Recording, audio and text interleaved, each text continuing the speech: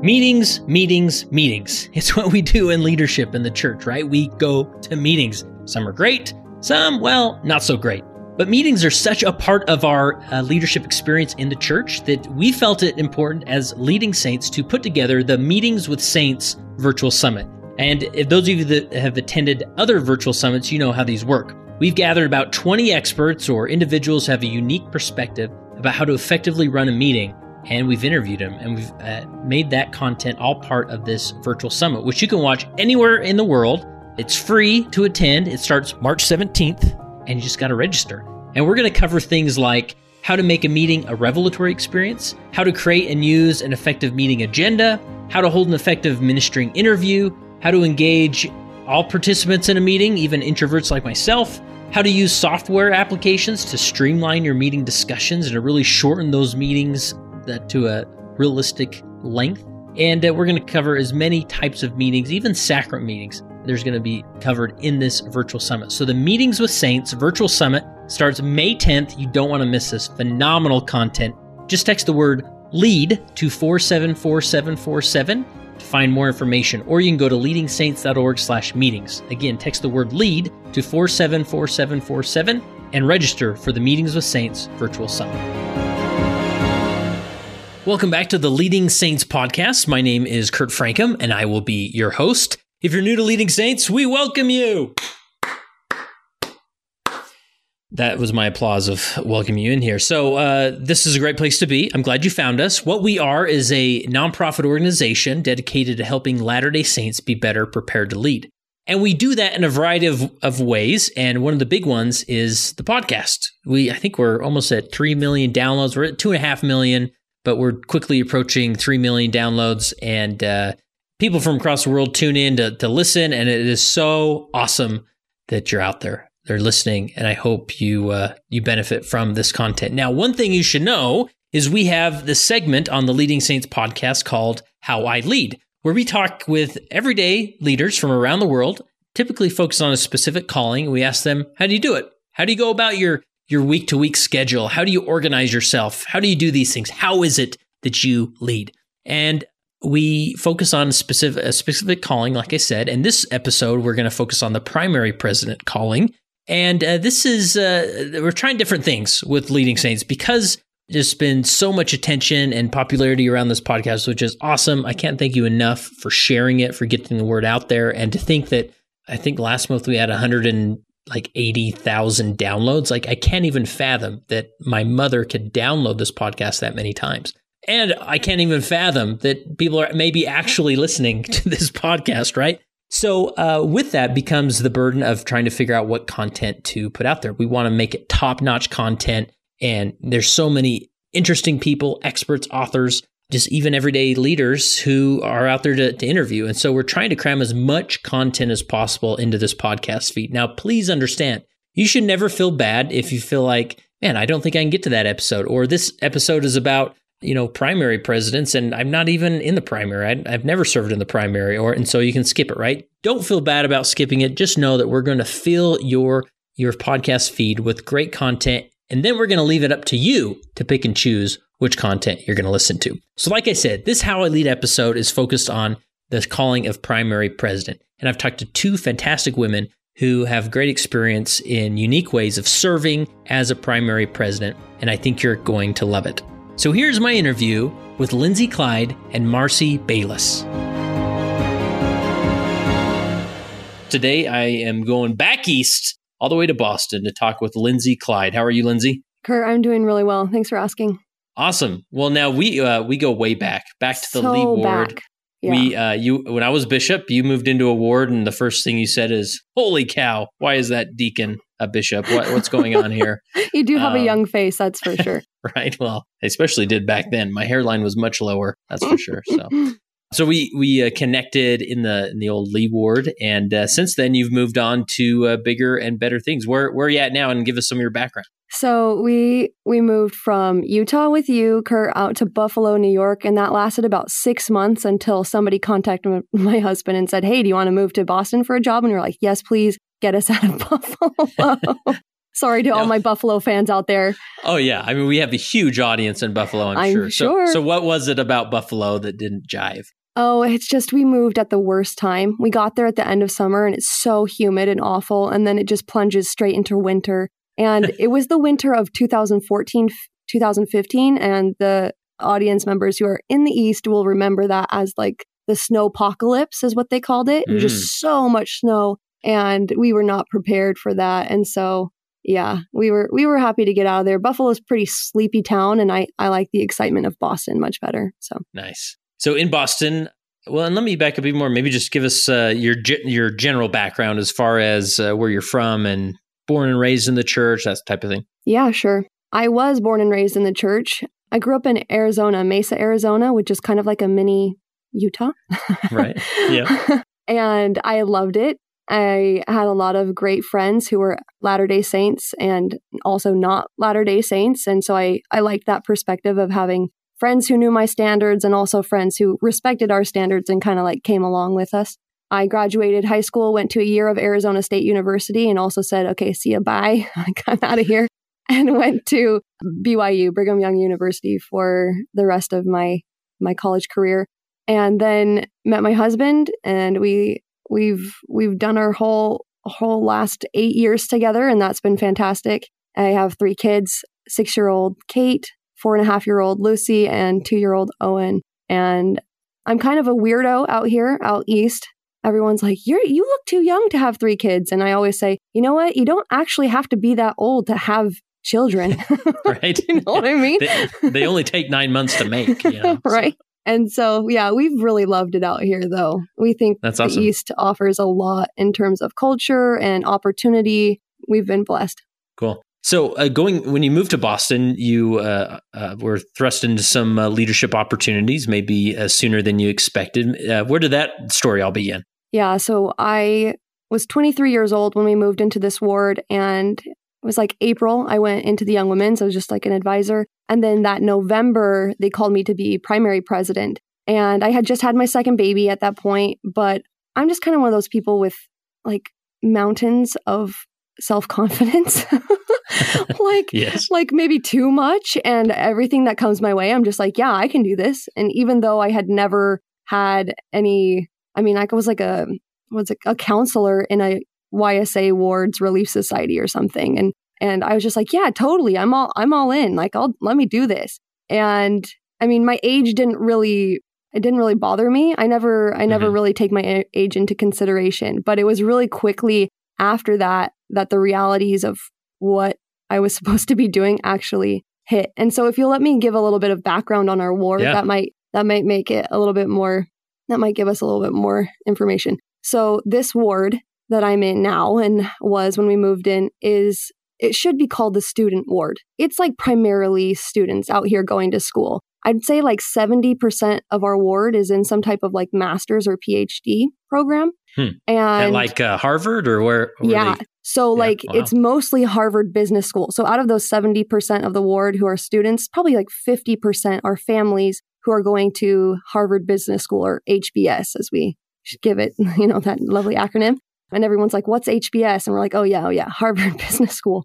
And so it's a very transient ward. I mean, every year is like fall, huge influx of new students. They leave for like 6 weeks in the winter time. They come back and then they're there for a couple weeks until they go to spring break and do some kind of internship abroad. Then they come back and then it's summertime and they do another internship. And then fall comes around, a new wave of them come in. They all do it. And it's a 2-year program. And it's just constant overturn. And I love my HBSer friends. I love them. We've met so many awesome people that we will be friends with for life who have come through in this program. But man, it makes for a difficult primary experience. Wow. That's because you just have a chunk of kids coming in and then moving out, and you're just trying to keep up with it. Yeah. Especially with teachers, I would imagine, too. You're managing the teaching spots. Yeah, both of those things. It's just, and it always seems to be that we have more kids than we have adults. I don't know how that happens. Like, even though all the parents took their kids away for whatever internship, it still seems like there's way more kids than we have adults available to teach them. And so not only that, but our ward's youth program and primary are combined with the Spanish branch that meets in our building as well. Oh, wow. And at the time that I was called, the Mandarin group was turning into a Mandarin branch. They had finally gotten enough members so that they were now a branch, and they wanted to jump in our primary too. And so I was suddenly tasked with trying to structure a primary that had 3 different units and try and call counselors and just figure out, how are we even going to do this? You know? So how was that all structured then? I mean, how do they combine it when, sacrament meetings are at different times, and how did that work? Right. So our building is at the stake center that they built in downtown Cambridge, Massachusetts. And there's a main chapel, and then there's another smaller chapel upstairs, which is where the Spanish branch would meet at the same time as our ward. And then the Mandarin branch would do a flipped schedule where they came for Sunday school first, Relief Society and Elders Quorum back in the day when we had 3 hours, and then sacrament back in the like 6 months ago. I don't know how long ago. Right. Yeah. Yeah. And so they would have a flip schedule so that all of our primaries and Sunday school would overlap. So when you were called as the primary president, you were primary president over all of those units then? Yeah. Yep. And that was really difficult. And you had, I would imagine you try and, maybe call counselors or obviously teachers from different units, but you maybe aren't as familiar with those units. Yeah. All of these things were an issue. And I think the best thing that happened, the very first thing, the biggest blessing that Heavenly Father gave me at the beginning was this amazing alignment of counselors. And what I did, there were 6 of us. I called 2 counselors from my ward, a counselor from the Spanish branch, a counselor from the Mandarin branch, and then a secretary from my ward as well. Wow. And for the first and only time in my entire career as a primary president, I actually got all of the people I asked for. Oh, yeah. and that was a miracle, and it was amazing. And it was one of those like sacrament meeting talk experiences where they're like, I prayed and then this name on the list jumped out at me, and, I knew that was a person. That's actually what happened for me, and started me off on this great optimistic note where like, revelation is coming. Like, I'm going to get everything I want so that I can take care of this primary. And it was until you didn't. Right. And it was really what I needed, because if I hadn't, I think I probably bad things would have happened. Yeah. So talk to me about, as far as like creating unity in that. I mean, how do you get it to all gel together and move forward so that it's not just a circus every week? Yeah, I think that was one of my main priorities, was to first just build unity within my presidency. I didn't even know, 4 out of the 5 girls that I called. I didn't really even have I had never even spoken to them really before. And so the first thing was like, let's sit down in a presidency meeting. And I said, okay, tell me your highs and lows. And that was really important. This like communication between us, like what's going well in your life and like, what can we pray for you? And I just kind of let out, I started out by saying, hey, this is what's good for me. And this is what I'm having a hard time with. Like, does anybody have any ideas for me? And I think me being able to be open that way was what they needed to also be open and feel comfortable sharing ideas later on, and also telling me when I need to be like put in my place, which happens sometimes. Yeah. And so I thought that like our primary presidency meetings might not have always been like the most productive things. And I think I probably took too much administrative stuff upon myself and didn't delegate it well. But I guess I could pat myself on the back for being able to get people to open up, and be real. Because I just value that so much. Yeah, because then you get to the real person, and then it's easier to connect, right? Because you're not just there to get a job done; you're actually becoming friends and enjoying the experience. Yeah, and I feel like I'm listening to all your podcasts, and I feel like this is totally a reoccurring theme that we need this vulnerability if we're going to make real changes and touch people's lives. And I really appreciate that about your podcast. I'm really loving that. Awesome. So I think you mentioned in your notes here that like you have parents that speak different language than you, right? Like non-English speaking parents is with the Spanish branch, right? Or the Spanish ward as part of that. How'd you handle that dynamic? Yeah. So Spanish branch and Mandarin branch, English as a second language or English as not a language that they speak. Is there an acronym for that? Yeah. I have two experiences where I'd like to share a story if you don't mind. Yeah, I'd love to hear. Love stories. So one is where I did really well and I'm like so happy with how I handled it. And the other one is where I did not do so well. So let's go with this highs and lows type of theme. Okay. So the first one was when I became the primary president, there was a boy in our primary who had learning issues and attention span issues. He's probably somewhere on the spectrum. And I'm not very well versed at speaking around these issues. So if I say something offensive, please, everyone, just forgive me. Sure. I loved this little boy. And one of the teachers actually had a special ed degree. So she had some tips and pointers for how to try and get him to be more engaged. And then she moved away. And I was like, oh, no. I took what she had taught me and tried to implement it the best I could. But a lot of Sundays, it was just me sitting in the back of the primary on the ground in my high heels and skirt, like pushing cars around with little buddy, like zooming him across the floor and running out after him after he booked it out of the door. He like ran out of the primary, was making laps around the church, and me in my high heels and my skirt just sweating and being like, please come back, and trying to enlist people in the hallways, like, grab him, please, someone stop him. He was so strong, so strong. And it was just like weeks of that. And also just trying to interact with him on his own level and, all these things where you're just trying so hard to reach him. And I didn't see much progress the whole time. I was primary president for 2 years and I did not see much progress with his behavior. Like what I would have expected is like, okay, by now he should be sitting in a seat and actually like participating in sharing time. And he wasn't. And those were just my own goals I had imposed on him. But I just told his mom, like, just keep bringing him back. Just keep bringing him back. And I was trying to translate through my counselor who was standing right there and saying these things. Like, sister, please just bring him back and don't stay. You can go. You go enjoy your classes. Leave him with us. We will be here to take care of him. And it took a while for her to be okay with like not coming in and sitting with him. But as I communicated that with her, like, please let us try. She let us. She let us. And even though we didn't see much progress over the 2 years, about 6 months ago, I was just walking the hallway and suddenly I see this little boy holding the hand of his young brother. And the boy is wearing a suit and his hair is combed. He's walking so reverently down the hallway. And I notice it's my little buddy. And I just said, hey, how are you? And he says, I'm great, thanks. And I was like, what?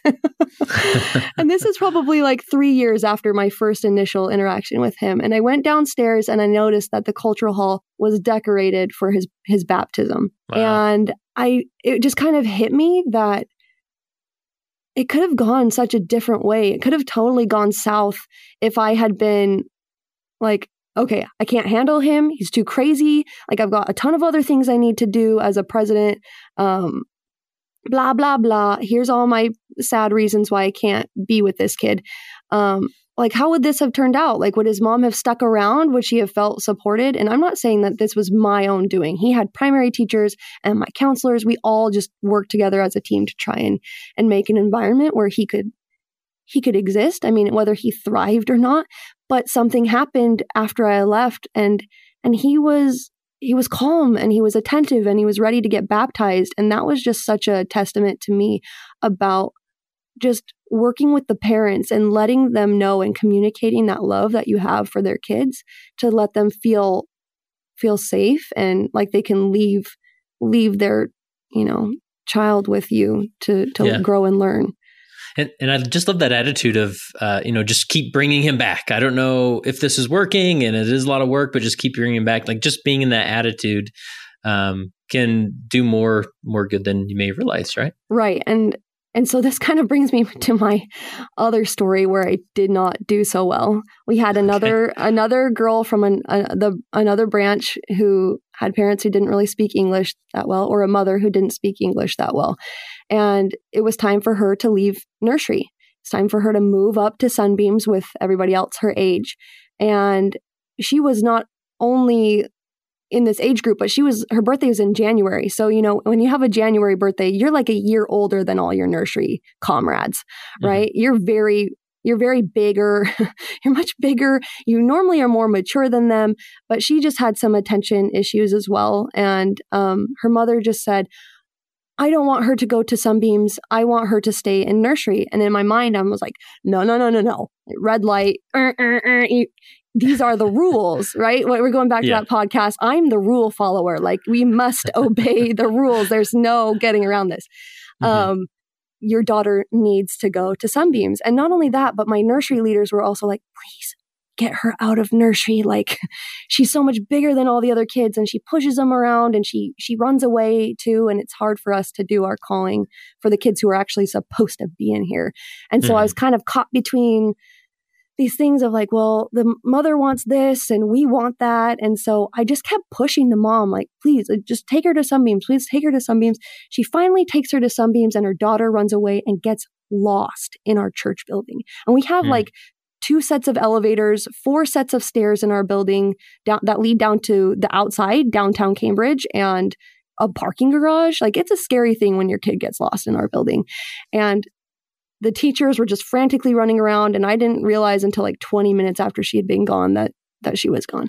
So anyway, mom finds out, and she's obviously rightly upset. And so what does she do? She takes her back to nursery. And I'm just so frustrated about this. And I just found her one day in the bathroom, and I cornered her mom because she was avoiding me because she didn't want to talk about making her daughter go to Sunbeams. And I was just like, please, we need her to come to Sunbeams in primary. This is where she belongs. This is what she needs. And her mom was like, no, I don't think so. You know, in her broken English, I don't think so. I don't think this is right. I know what my daughter needs. And I said, well, what if we make a plan for, phasing her out over 6 months or something? Anyway, I felt horrible after that situation. Like, I left with this pit in my stomach like that. I did not follow the spirit in that conversation. Like, this was not good. And then weeks go by and she's gone. Mom and daughter are gone. We don't see them, don't hear from them. And I finally just asked branch president, like, what's up? And he takes a while to get back to me and tells my bishop, who then calls me in and says, mom and daughter went to a different ward. They left the branch. And it's not your fault. It's not your fault. There's other family things that are going on. It's not your fault. And however much truth there is to it's not your fault, like, I knew that I had not done what I should have to try and express love and work with this family. And that stinks, that hurts. Because I'm never going to see her again. I love that little girl. She was so difficult, but I think you come to love the more difficult ones in a way you don't with the others. And so that was an experience that was my low. That was one of my lows in communicating with the parents because I did not do a good job. And I don't know if I could have spoken her language better or something, or just passed that job off to somebody else. But yeah. Well, I think it's one of those things that in hindsight, you look back and there's such a strong lesson there, which I think is so great that you're sharing it here, is just to sort of give yourself permission to let go of your structure, right? And a lot of us get in these leadership roles, and it's sort of like, no, I'm steering the ship here, and I realize that you're the parent, but we're all, this is what's going to work best for everybody, and this is what we need to do. But to just maybe step back and say, I'm going to let her make the final call as the parent and see where it goes. Yeah, and try and support her in that. I mean, I had thought like, well, maybe we should just call one person to be this little girl's helper. She just, wherever that girl goes, this helper goes as a calling. And in our ward, bless the bishop. Scott, I know you're listening to this podcast. He listens to your podcast. Hey, Scott. Bless the bishops of our ward, because making callings in our ward is just, it's a nightmare. It's a literal nightmare. And it takes months to be able to find somebody who's not already taken for another calling, or somebody who's not going to be gone for 6 weeks or gone for the whole summer, especially in primary when kids need consistency. But so I just felt like, how can I support her in her desires for her daughter? And my only option was one I just thought wasn't applicable, but I definitely could have tried harder to find a way to support this mom. So speaking of, as far as like working with the bishops, the bishoprics and such, especially in these wards where, like you said, that it sounds like, if a lot of these members are students, that there is, it's hard to reach that stability, right? Or, they're trying to get through this phase of life where they're in school and there's a lot of demands. And then, you also have to do this church thing. Right. So you mentioned your notes here as far as like standing up for the inspiration that you received in your calling. And this is always a dynamic that I like to always bring to the surface because it's a touchy one that especially it seems like it's always between the bishopric and the primary presidency. There's always this unspoken friction of like, okay, like who's running the show? Are you going to let us run the show as the primary presidency? Or are you just going to trample over us and dictate what callings are going to come? And we're just supposed to hang on for the ride, right? So tell me about that. Like, how did you stand up for your inspiration in your calling? I'm just like laughing so hard. This is exactly what it is. And I didn't know if it was just my personality. Because I'm so straightforward and demanding. I didn't know if it was just me or if it's just something that happens between every bishopric and primary. And my bishopric, they've been awesome. Like they were working so hard to try and fill every need that we had. And we had a lot of needs. But standing up for my inspiration and for the kids, really, it just came down to, and I mean, let's see, was it Barbara? Was Barbara Morgan Gardner? Is that her full name? Yep. Good friend Barbara. I've been listening to her. I just finished Women in the Priesthood book that she wrote. That's great. And she mentions in there, she talks about this. She's like, well, I received revelation. And then the bishop's just like, no. And they kind of just keep us in the dark because they feel like, oh, it needs to be a secret, or maybe they just don't even have time to sit and tap out a response. Everything is so, I thought it was hard being a primary president of this ward. I can't imagine what it'd be like to be a bishop of a ward like this. And so it can be frustrating. And I really had to bite my tongue sometimes because I just wanted to lash out and be like, well, what in the heck do you want me to do? I'm praying. I'm kneeling down every night and I'm just like scrolling through the ward list and the branch lists and nobody's coming. And then I finally latch on to somebody and whoop, they're in Relief Society now. And I'm like, well, great. We can wait another 2 months to have somebody called. And then we're going to have to reorganize the primary again anyway. So there's a lot of frustration there. But what I just did was I just kept pushing. And sometimes they did say, okay, tell me about why you want this person. And so tell me what did that pushing look like? Was it a conversation? Emails. Did you bring it up again or what? Tell me what that pushing looked like. Yeah, it was like every chance I got, every time I thought of it, shoot off an email. Every time I pass them in the hallway, just like unwearingly bothering them to get me what I needed or what I wanted. And a lot of times what I thought we needed wasn't, and we made do. We went without a teacher for that Sunbeams class for however many weeks and weeks. And it's okay. Like I'm at the other side of it now and everyone's fine. Like nothing exploded or blew up, And so I think it was really this interesting balance between pushing forward and really advocating for what you need and what you want and continuing to bring things up. Like this hasn't been resolved yet. This hasn't been resolved. What can I do to help this be resolved? And then also stepping back and saying, all right, it's not resolved this week, but there's still kids waiting to be taught this class. And this is back in when you had to babysit the kids for 2 hours. And so it's not an easy job. It's not like you can just be like, hey, can you go give a 20-minute lesson? And then, church is over. You're fine. It was like, please come and sit with these kids for 2 hours. So, I mean, you just learn to be scrappy. You just learn to pull people out of Sunday school and be like, please, can you go teach this class? Yes. Here's the lesson. I cut out some stuff for you. Take the crayons and go. Like they're waiting for you. It's a balance between doing your best and then also waiting on the bishopric and giving them the nudges, the annoying nudges. I'm sure they really hated it.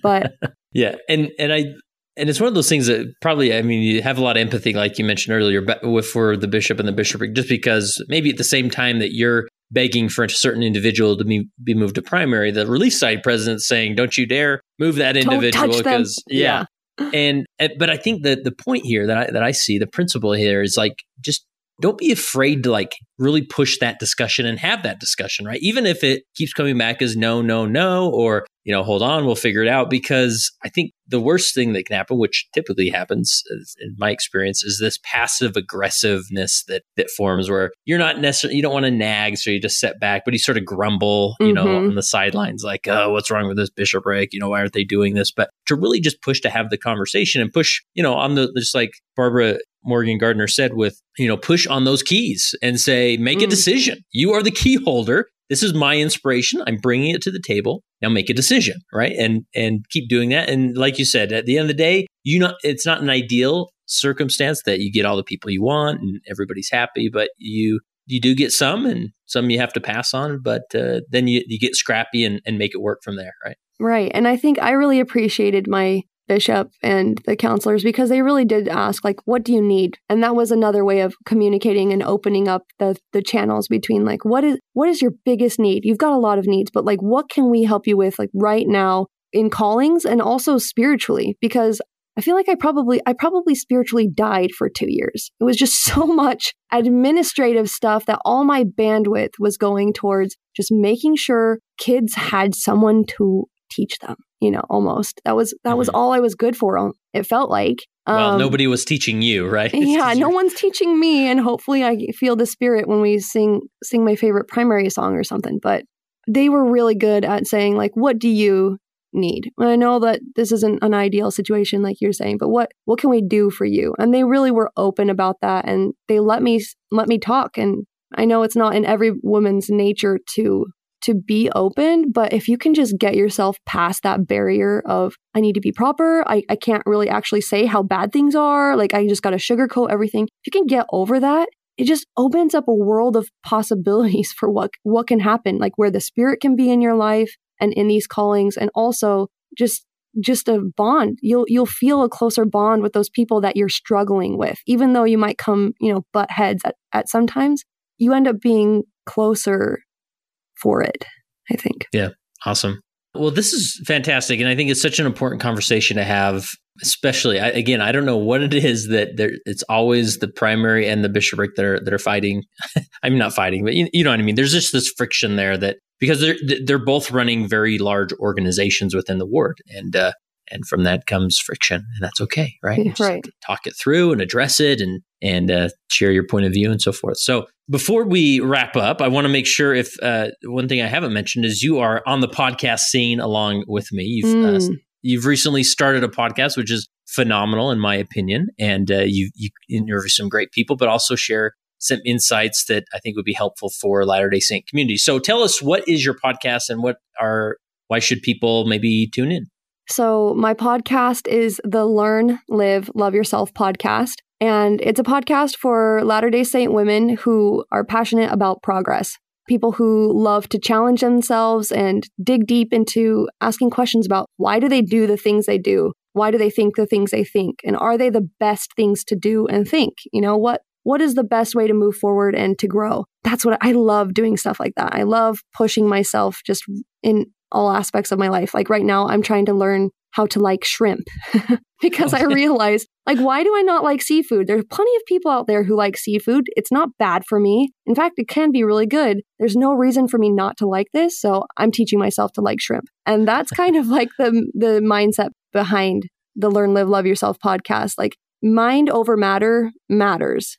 And when we can address honestly the things that we're harboring, like the things we believe about ourselves, and, unpack some of those long-held beliefs, that we are better able to open up and to serve and to reach our full potential and climb to the heights that Heavenly Father and Heavenly Mother have wanted us to achieve in our lives. And so, yeah, that's my podcast. I'm always looking for more interviewers and interviewees, because I think I just love hearing people's stories and how they've come to learn to love themselves. Yeah. And that's one thing I like about your podcast. It's not that there's you don't just listen and think, oh, that was entertaining and interesting, though it is, but there's also an application component to it, right? You leave sort of inspired to go out and try something new or approach life in a different way, right? Right. Yeah. Power of practice challenges at the end of every podcast episode, a pop challenge where I try and push people to do things that are outside their comfort zone, so that show them that they're stronger than they might think, or that they're capable of more.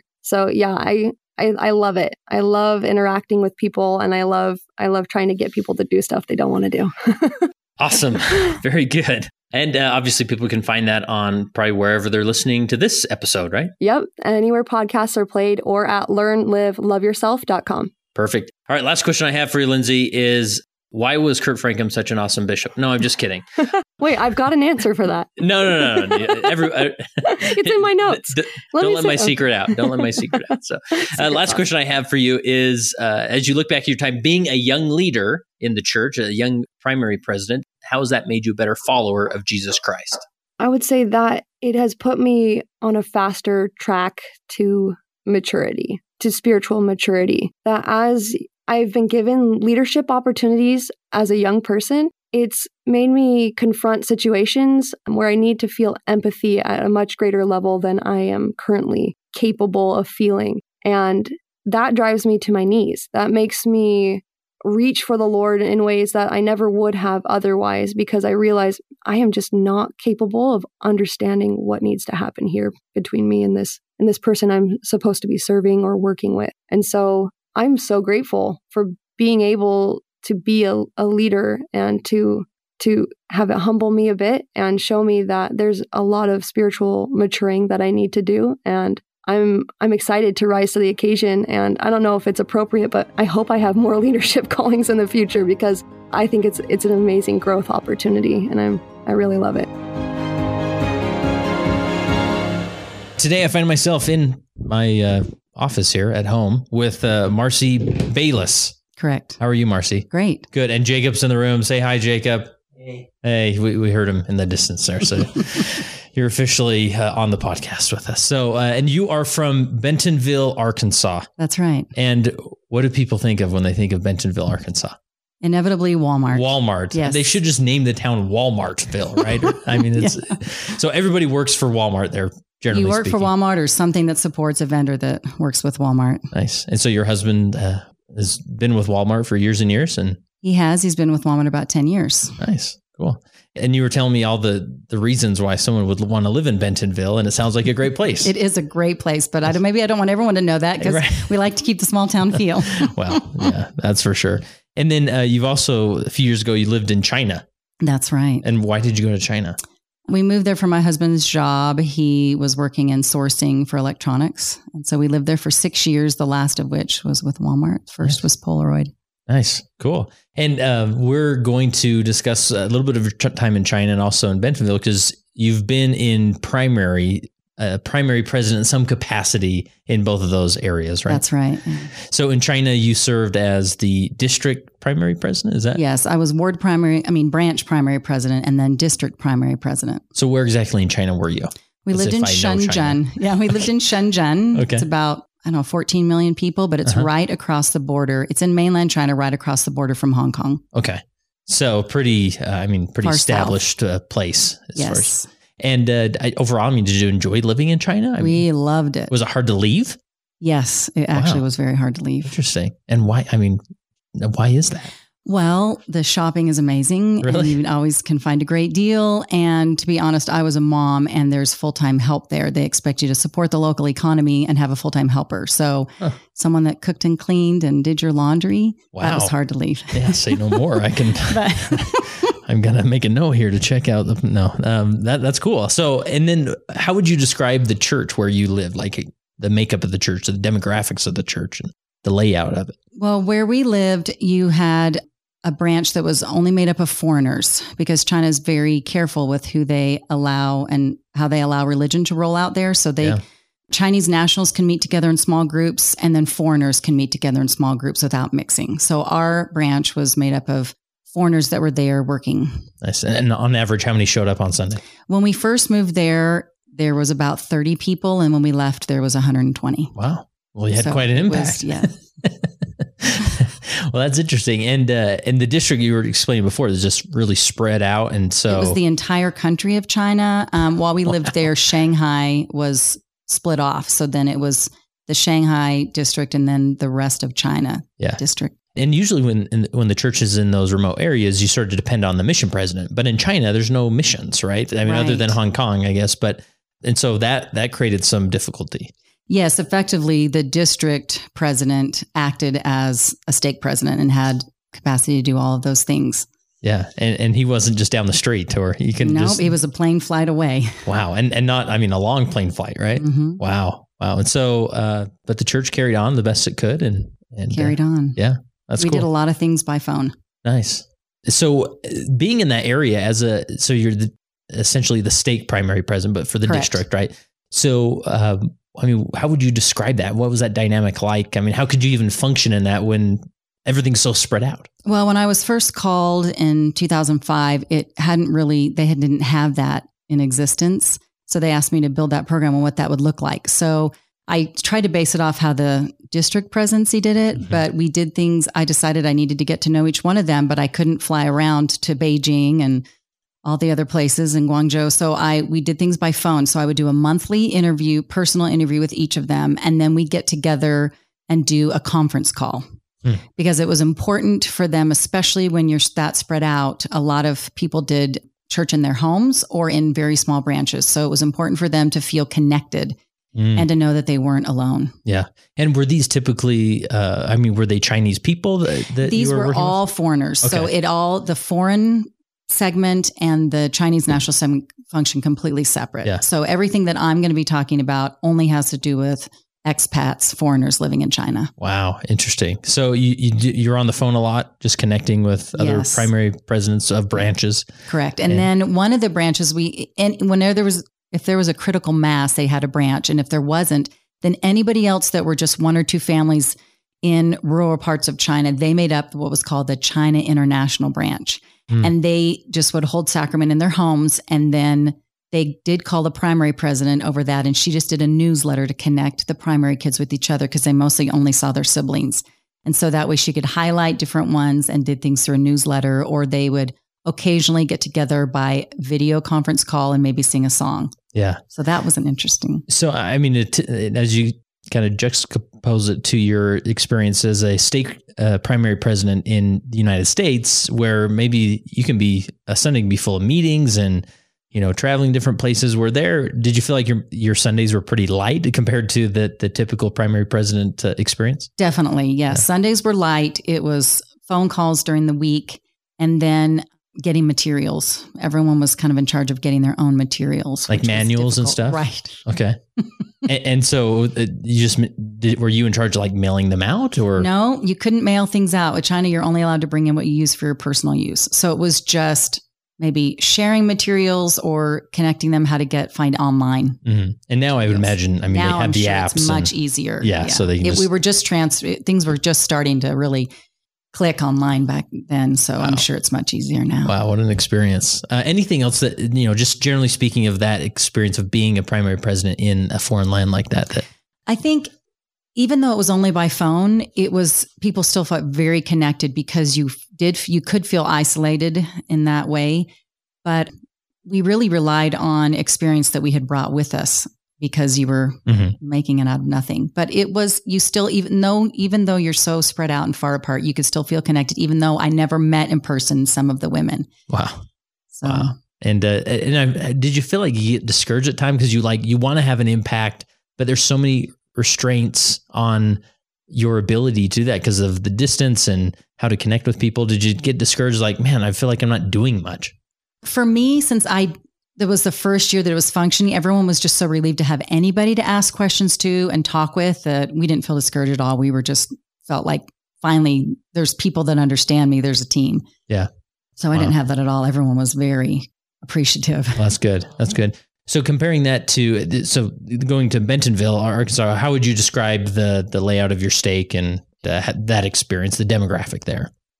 In Bentonville, of course, it's much closer. The stake there, you can, get from one end to the other in an hour. And the wards are bulging at the seams. We're splitting stakes and wards, it seems, every few years. Yeah. So it's just keeping up with growth even is hard. Yeah. And it's not enough primary rooms in the building to hold enough to have the classes. Nice. So I would imagine like your stake presidency is sort of scrambling at times to maybe split wards or align things that way. And then you're helping settle the primaries to a stage where they can function effectively. Correct. Keeping primary staffed is a constant conversation. Yes. Awesome. Well, interesting. Well, you noted a few principles that we're going to jump into, and obviously you'll probably maybe jump back and forth from your experience in China and in Arkansas. But the first principle you noted is as far as personal relationship and really focusing on, and this is from a stake primary president level, like focusing on that personal relationship between you and the ward primary presidents? I felt that was a major important thing, was that I needed to make sure I had a personal relationship with each ward primary president so that they would know that they are known and loved, ministering, you could call it. And any interaction I had with them followed the principle of thank, teach, testify, and invite. And so what does that mean? Like, how was the application of that? If you cover each of those things, then you're ministering the way the Savior did. You're showing gratitude. You're appreciating what they do. You thank them for something. You teach a principle, because when doctrine is taught, the Spirit can be present. And you testify that. Testifying of those principles is what ratifies things in their heart. And then invite, because we can have all the knowledge in the world, but if we don't invite, there's no movement. That's where the action comes in. Okay, so this was the focus of our stake and was very applicable. So that primary. That was a general focus for the stake, and you were applying it in your realm. Yes. Right? So what were those again? Thank, teach, testify, and invite. Nice. And so when you went to a ward and are wanting to connect with that ward primary president, you would default to some of these as sort of a model to help you get there to connection. Yes. If I felt like an interaction was not as productive as I felt, or just seemed surface, if I went back and looked, I realized maybe one of those components were missing, that's where the real meat and potatoes and the Spirit was driven. And that if you cover those things, then you're truly ministering the way the Savior does. They feel uplifted. You feel uplifted. They feel encouraged and empowered to go and do. And then also you're modeling that for them. And then you're hoping that they take those same skills and do the same with the ward members that they interact with. Yeah.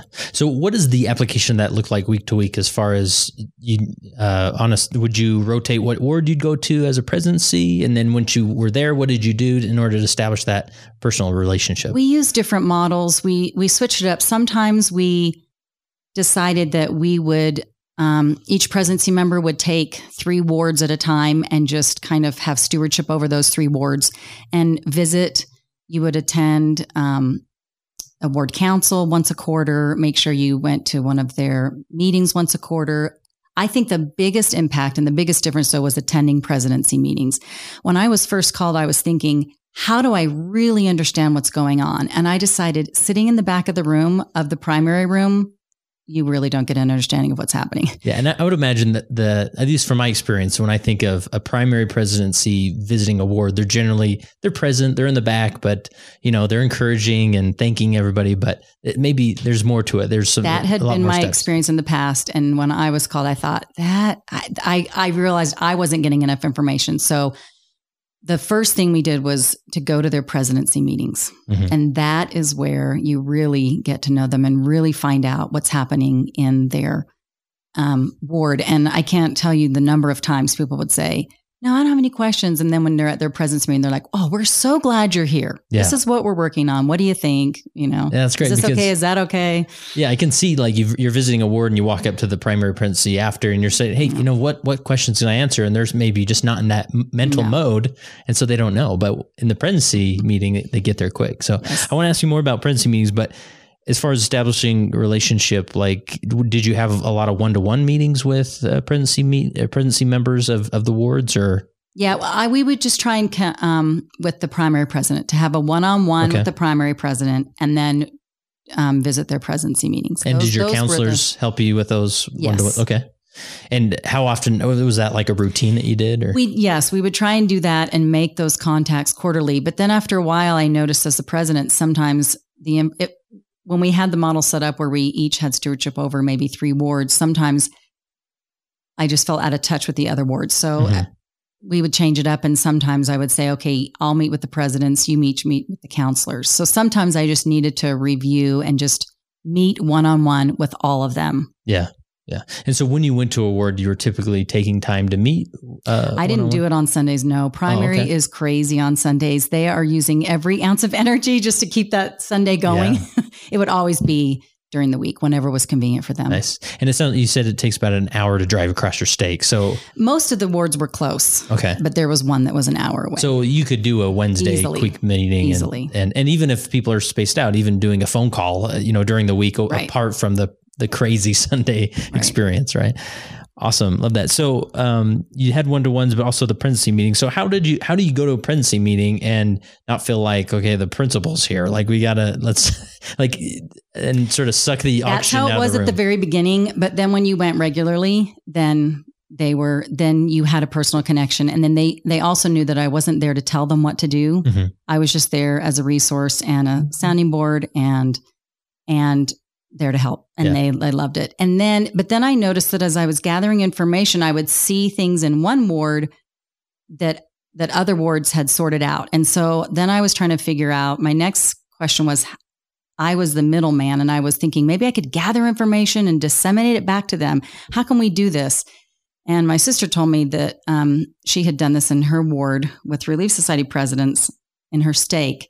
And so I initiated it in my stake, and it's where we held a quarterly primary presidents council. That's what we ended up calling it. And it's where the primary presidents could get together and talk between themselves. And it was hard not to have it be us giving information that we'd received at State Council. I strictly kept it, maybe 5 minutes of that, but no, we can do that by email.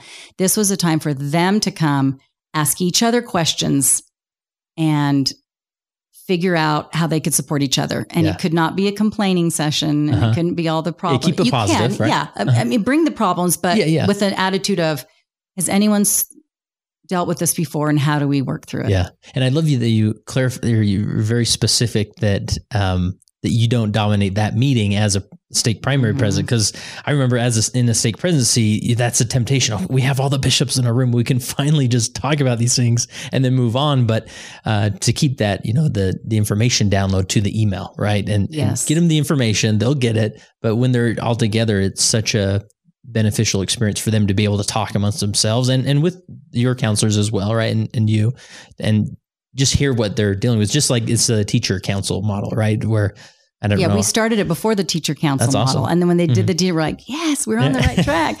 And the stake president liked it so much. He has all the auxiliaries do it now. But at first I would check in with them. Is this still okay? Is this worth your time? And I first said, it's optional. If you want to come. If you don't, because I did not want to have another mandatory meeting they needed to attend. Yeah. But it came where they looked forward to it and they would say, oh, I missed it. Please, can you send notes? Because it was for them and it got their needs filled. Yeah. I love that if you ever wonder how good your meeting is, just say these meetings are optional.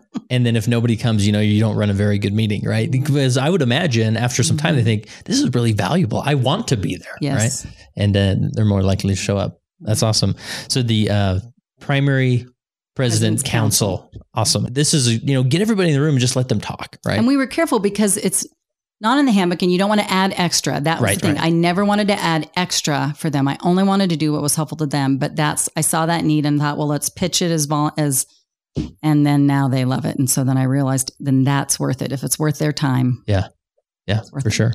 And that segues easy into our next principle is you never wanted people you never wanted a ward primary president to say, well, the stake primary president said ... We right? We have to do this or we have to do it that way, right? And I hear this a lot that I forget what it was. One primary president was just telling me these mandates that came down from the stake primary president. And I get it. Maybe there's some things that's necessary, but that really diminishes the autonomy that they feel, and that's going to diminish their engagement, right? And so take us down the path of this principle. Yes. Well, my stake president at the time, President Keogh, he said, it just irks me, not irks, but he said, it makes me sound when people say the stake said, because he said the people are the stake.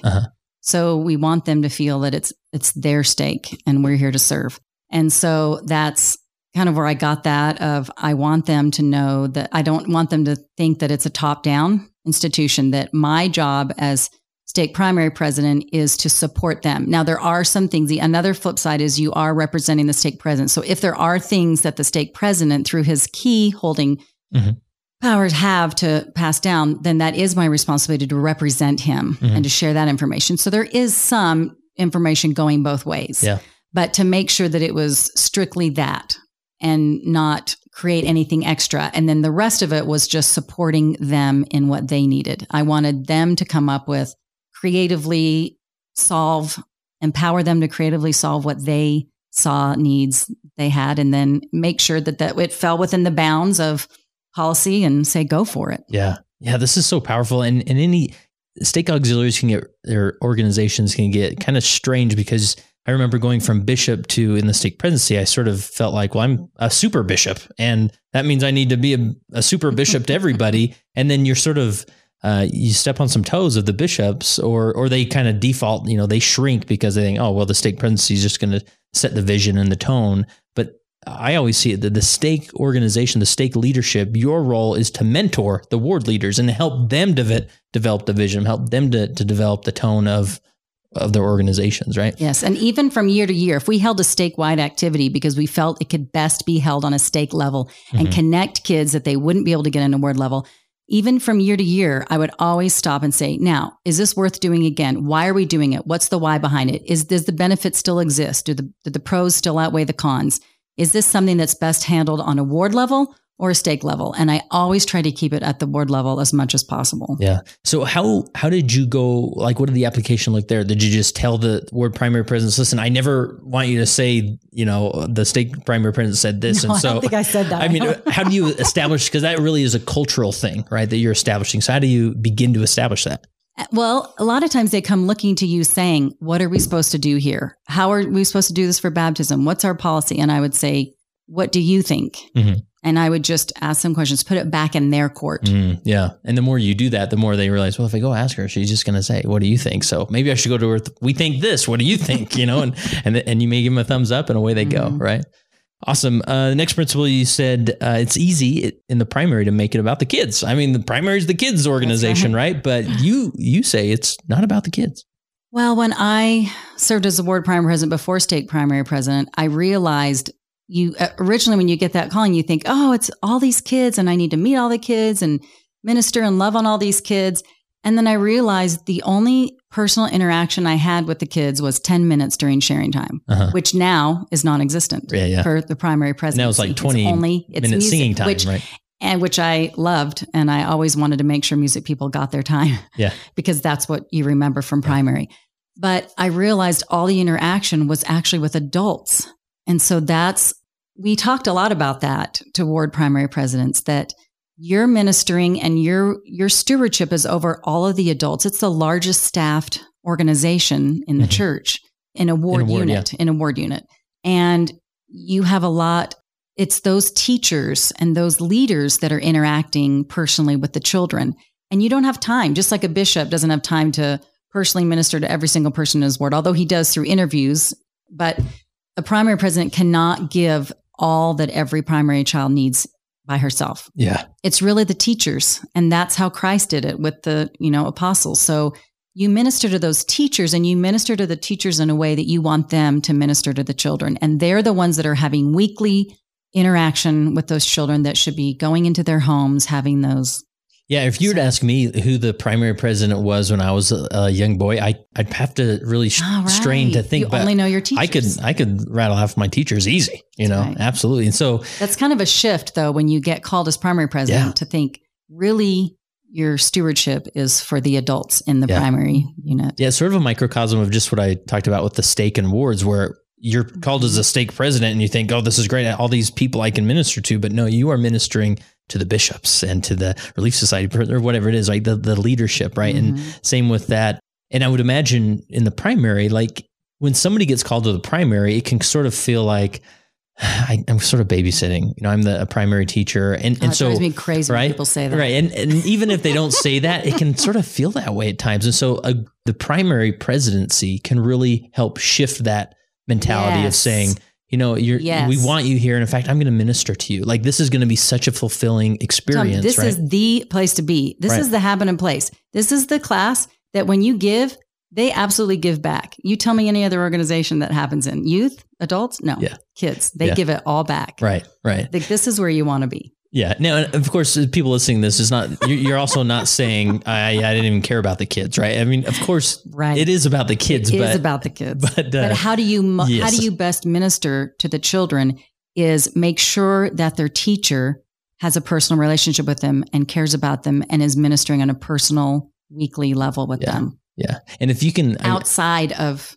the 2-hour block. Yeah. And going back to the teachers that I probably tortured as a young boy, I mean, it can be a very frustrating experience for some of them that I can't control this class. I don't know what to do. And if they have a primary president that's present with them and offering counsel and perspective and encouragement, and then they think, okay, I'm ready to go back out there and give it my best. Right. And so that relationship's crucial, it sounds like. And helping them see that their calling as a primary teacher is so much more than just 45 minutes on a Sunday. Yeah. Yeah, it is. And so what else is it? I mean, how would you articulate that? It's letting them know that you are the one church leader that has direct stewardship over that child and their development out as a support to their parent. The parent is the first. Sure. But then when they turn to the church scaffolding for support, that's their primary teacher. And so they are the one, I think it's the small things that they do. It's the letters they send, the birthday treat they drop off, the home visit. When we talk about visits, home visits, it applies to primary as well. And the teacher is the one that should be visiting in the home and creating that relationship with the parent, because have we all heard primary teachers talk about the one kid and so that relationship with the parent will help them both communicate and know how best to help that child during that class. Yeah.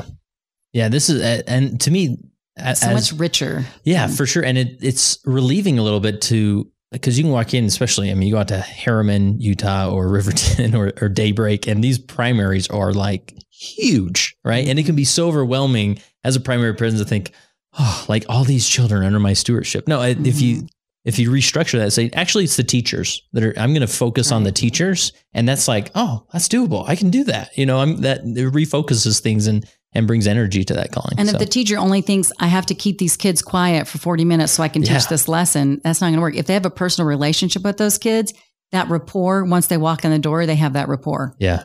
And it makes me think my wife has been in primary in a few wards and my sister-in-law as well. And there's sort of this dynamic where I remember my one sister-in-law said, like, I kind of felt like there was this child that was sort of acting up in primary and I had the situation in control, but then the primary presidency came, someone from the primary presidency came and like took the child out of the room. And I felt like, hey, give me a chance here to work with this child and connect with them and I'll handle it. I get that it's maybe in the moment, it's a bit distracting and loud or whatever, but just sort of backing off and saying, I'm going to empower that teacher to handle that situation, even though it's really distracting right now. Right? Well, I have one kid that was very disruptive as a primary child. And my mom, of course, loved him because it was her grandson. But she was a primary teacher a few years ago, and she had a difficult boy in her class. And she said, I thought of your child, Marcy. I thought of my grandson. And she says, but I was working on building this thing. So she says, I had to have a conversation with the primary presidency and say, let me deal with him in sharing time. I know you might see him on the floor or you might see him doing something, but we've got something going. So just let me do that. Yeah. And they were like, oh, hey, great. She's going to worry about that. Because at first glance, it may seem that he's being a little rowdy, but she had a plan. And when they empowered her to work on it, she grew to love him so much that they had a fabulous relationship. Right. And some of those dynamics and situations can be, when you give them space to talk about, like when you're as a primary presidency trying to connect with the teachers, maybe you're meeting with them more regularly and they can share that, like, hey, let's talk about Jimmy, and what do you think about, how Jimmy's acting up in this, what should we do about it? How can we support you, as the teacher to do that? And then you talk about it rather than just saying, everybody assuming, well, we're just babysitting this time. And so, anyways. And something that comes up with kids a lot is behavior. Yeah. And so we taught a lot about, there's a difference between reverence and being quiet. Yeah. Because a lot of times people just say, oh, everyone just be reverent. But really, they should be saying, we just want you to be quiet. Yeah. Because there's a difference and we cannot force reverence. And sometimes reverent means being being loud and answering questions and speaking out loud. So the Wiggle songs are still reverent. That's right? reverent. That's reverent. So we're going for reverence, not quiet. Awesome. What else? Anything we haven't covered that you'd want to make sure we fit in here before we wrap it up? One last thing about leadership, I would say for stake primary president would be to remember that you are one of 3 women in state council. And so you're not just representing primary, you're also representing you as an individual, as a mother, but also just all of the women. And that's something that I didn't realize until I was being released from being the stake prime president for 7 years, was I didn't realize the platform I had to represent all of women. I just kept thinking, oh, that's the stake that's the Stake Relief Society president's job. And then I realized, yeah, but she has all of the women in her stewardship. Maybe there's other viewpoints and things that I spoke as an individual, but I also realized you're also representing all of the women as a whole. Yeah. And that's important. There's only 3 of you. And you might be the primary president, but you're also just representing women in general in the stake. I love that. Make sure that their viewpoints and their feelings and their understanding is being heard. Yeah. I love that. Perfect point to wrap up with. So last question I have is, as you think back of your time, both in China and in Arkansas, where you had this opportunity to serve children and lead children, how has being a primary president or leader made you a better follower of Jesus Christ? Wow. I would say that being a leader is a follower. When you're trying to be a leader in the Church of Jesus Christ, you're trying to figure out how to follow Christ. Look at what he did, follow him, follow the way he led, which was serving and ministering. That concludes my interview with Lindsay and Marcy. Shout out to them for giving me the opportunity to pick their brain, their primary president brain, and some fantastic perspectives. Am I right? Isn't it awesome? I hope that inspires you to consider those things. Maybe you'll put it into action in your own world, or maybe not. I don't know. But definitely unique perspectives to think about. Now, I want to know, what calling do we need to cover in the How I Lead segment? We've done a lot of bishops. We've done a good handful of Relief Society presidents, young women's presidents, but there's so many more. Actually, the day of recording this little conclusion thing here, I interviewed a high counselor, and it was a phenomenal interview about how I lead as a high counselor. And so if you know a Rockstar High Counselor, I'd love to interview them as well. I'm also looking for international leaders, because I have a great episode with a branch president in Malaysia that I need to pair it up with another international leader. So I want to know where these great leaders are that I should sit down with through the powers of the internet or in person and interview them. So go to leadingsaints.org/contact, send me a message, let me know who we should reach out to include on the How I Lead segment of the Leading Saints podcast. And don't forget about the Meetings with Saints virtual summit on March 17th. Register for free by texting the word LEAD to 474747. It came as a result of the position of leadership which was imposed upon us by the God of heaven, who brought forth a restoration of the gospel of Jesus Christ.